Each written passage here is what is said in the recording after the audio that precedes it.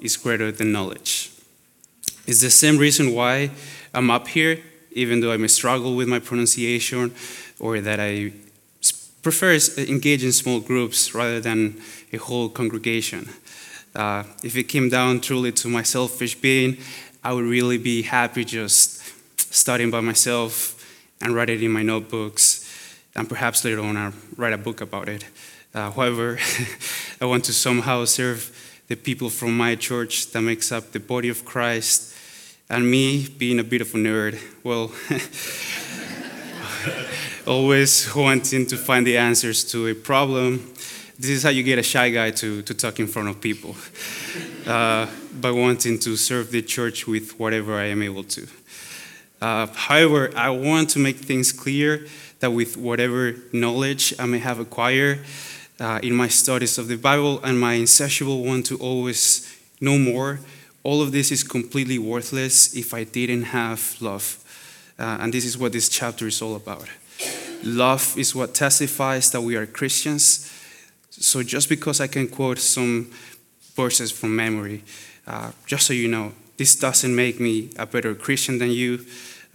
Maybe perhaps just a bigger bookworm, if anything. But we are all equal. There are no classes in Christianity, and perhaps if there are indeed any difference between believers, it would be by how much do you love others. Okay, that's it. Let's go through our first few verses. Verse number 1. Now, about food sacrificed to idols, we know that we all possess knowledge, but knowledge puffs up while love builds up. Those who think they know something do not yet know, as they ought to know, but whoever loves God is known by God.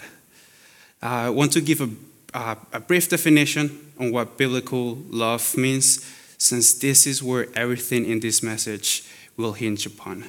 As you know, there is a contrast between the love depicted in the Bible in contrast with the love that you see it so often in Hollywood and social media, which is a love emotionally driven with roller coasters of ups and downs. And don't worry, I'm right there with you. I've read the books, The Lord of the Ring, Narnia, so they indeed know how to pull your heartstrings. But I digress. In the Bible, love is defined as sacrificially, forgiving, patient, kind. It doesn't boast, and it's not self-seeking, and edifies people. Other definition, Jesus himself says that there is no greater love than to lay one's life for one's friend. Or also beautifully stated, and perhaps something interesting to think about for anyone here who is single, love can't wait to give, lust can't wait to get. Now, in all of these definitions, we're able to see a pattern and the contrast between them. Worldly love is selfish. It focuses on me and my pleasure, my own desires. Emotions quickly come and go and can leave us feeling depressed, sad, pissed, mad. But in contrast, true love is long-suffering. It's a choice. It's the constant choice that you make, not a feeling. The same true love that was incarnated and that 2,000 years ago chose to carry the cross, even when we were his enemies. The day that true love died for us, this decision that Jesus made for us to sacrifice edifies our lives in our walk of sanctification. With this in mind, this is the love that draws you near to him and him to you, building this everlasting relationship. Besides love, all other knowledge is worthless and selfish pain, if not down from love. What's the use if I, Daniel, Bible verses or the definition of biblical love, yet if I have no relationship to God, our Father, I would have nothing. Everything would be meaningless. That's it. Let's continue to verse 4. So then, about eating food sacrificed to idols, we know that an idol is nothing at all in the world, and that there is no God but one.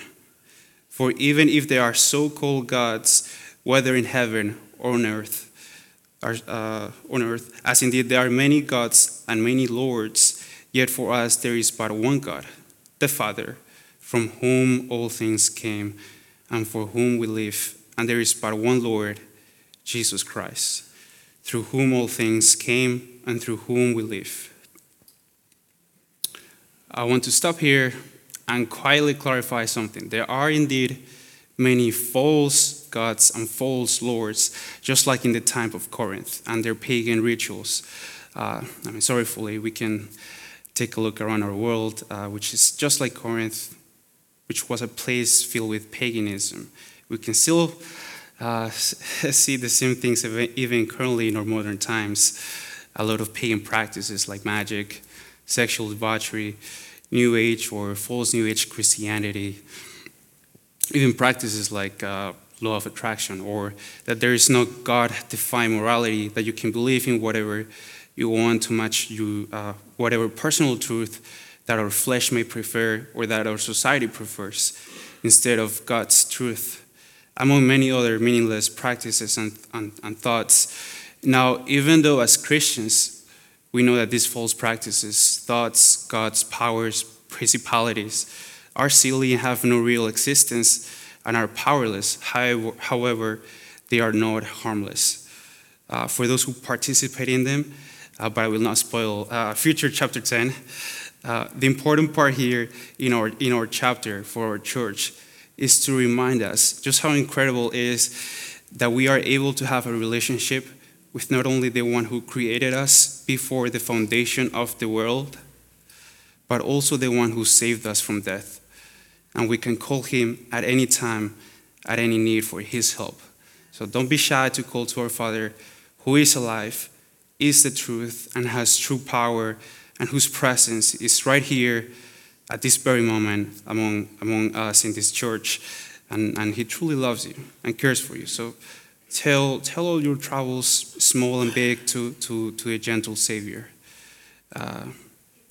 We'll continue to the next verse 7. But now everyone possesses this knowledge. Some people are still so accustomed to idols that when they eat sacrificial food, they think of it as having been sacrificed to a god. And since their conscience is weak, it is defiled.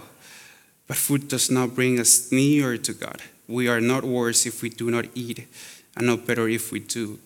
Be careful, however, that the exercise of your rights does not become a stumbling block to the weak.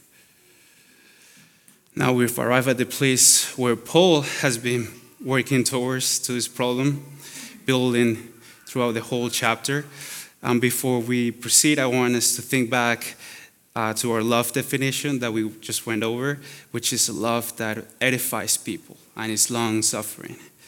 The core problem that Paul is illustrating is around the conflict of freedom. And to further paint his question, now I'll illustrate this with another picture and ask you a question afterwards. Would you eat a pizza pie with delicious melted cheese, with some pineapple on it? Don't question my topping preferences. The pizza just came out of the brick oven. You can smell the flavor. If you take a bite of it, it was making pleasant, crunchy sounds. Hope all of you have breakfast. Anyways, would you eat this in front of your friend who just told you he or she were on a diet? Would you delay your own personal freedom, your own pleasure, your own desire for the benefit of your friend? After all, we know that love is about putting someone in front of our needs. Or in other words, just because you can doesn't mean you should. I also, before proceeding and going into depth, I want to provide a bit of context in regards to this sacrificial food that we see being mentioned in this verse. Depending from what part of the world and the culture, the topic of food is huge. It's very important. And we even see this issue brought up multiple times in the Bible, as you see what can Gentile people eat versus what Jewish people consider clean and they're able to consume. So in this case, the sacrificial food was meat from a slaughtered animal sacrificed in a pagan temple, which this meat was then either consumed by the priest at the temple or sold at the market for people to cook. So with this bit of a cultural context, we can see why Paul is addressing this topic to the church at Corinth and addressing their question if they are allowed to eat such meat. Now, the point that Paul emphasizes, however, is that it depends on the context and the nature of the action. In this case, we're talking about the sacrifice meat that comes from a pagan ritual. The food in itself is not the issue, it is the context in which this is happening. Such as if you're eating this meat out of idolatrous worship, then yeah, of course it's not allowed. But food in itself is not a threat in regards to our relationship with God, nor a benefit in our relationship to our God or Father. Okay, that's it. Let's continue to hear from Apostle Paul in verse 10. Verse 10. For if someone with a weak conscience sees you with all your knowledge eating in an idol's temple, won't that person be emboldened to eat what is sacrificed to idols? So this weak brother or sister for whom Christ died is destroyed by your knowledge. When you sin against them in this way and wound their weak conscience, you sin against Christ. Therefore, if what I eat causes my brother or sister to fall into sin, I will never eat meat again, so that I will not cause them to fall. And Paul knows how to explain things so clearly that I don't feel I should add anything else, but just to make the point and reiterate. The issue is not freedom or exercising your personal freedom. The point Paul is making is to abstain from your own personal freedom out of love for your brothers and sisters, even if you know you are not doing anything wrong. Paul explains that out of love to put other people in front of our own interests, even if we know better. Our mission that we're currently working in this temporary human life that is fragile.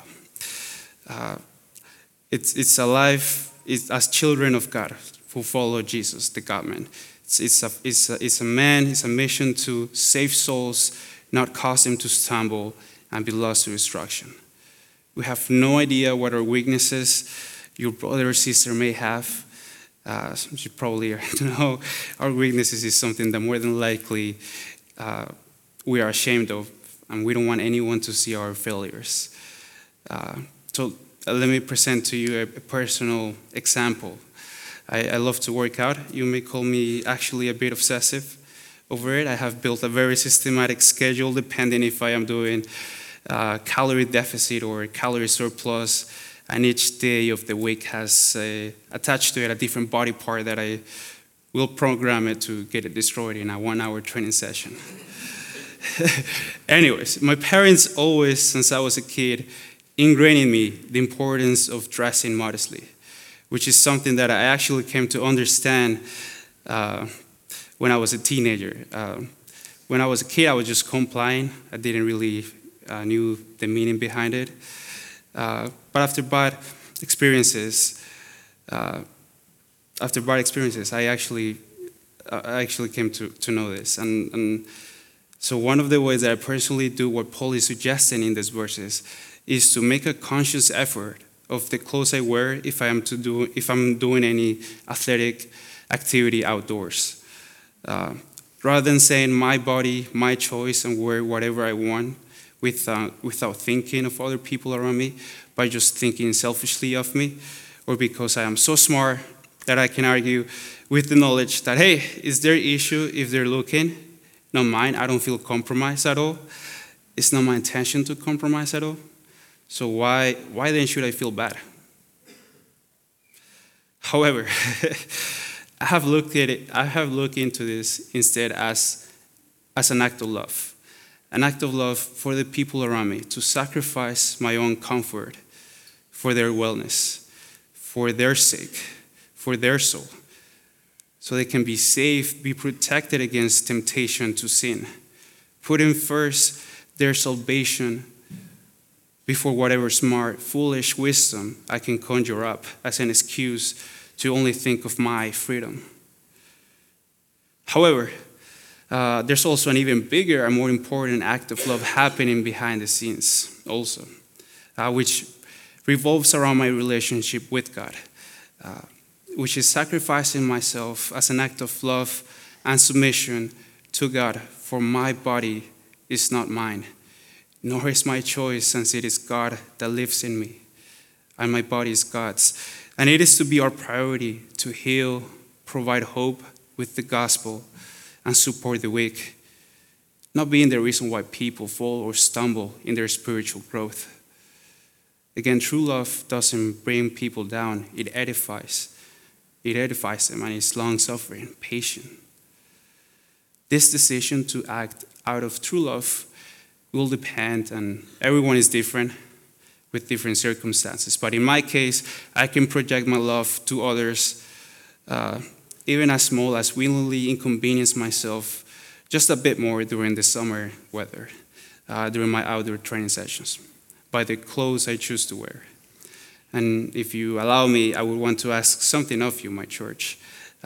Please be mindful of this selfless love. It won't take long to practice this. Even just leaving the doors of our church, you may very well be met with such an opportunity, a decision that you may have to make, where you have the choice between following Jesus Christ's example and what he would do or not. And I want to truly encourage you to please follow our Savior's example, even though most of the times this will mean the hardest path, the toughest decision. But to still follow his example on the cross. Every time you are facing one of these choices or situations, think back of how much our beautiful Jesus suffered on the cross, naked, mocked, tortured, rejected, and murdered. What our Savior, just to put more context, what our Savior decided to go through for us in the cross was such an abomination that in Isaiah 52 it illustrates that his appearance was so disfigured beyond that of any human being, and his form marred before human likeness. All of this he did because of each and every one of you, to save you and give you eternal life to those that will repent and turn back to him. As children of God, we are to be different from how the world acts, even if the world thinks of our selfless love as weakness and foolishness. There will be nothing more worthwhile than to sacrifice for these very people that reject or mock us, because you would gain unimaginable eternal joy and treasures in heaven.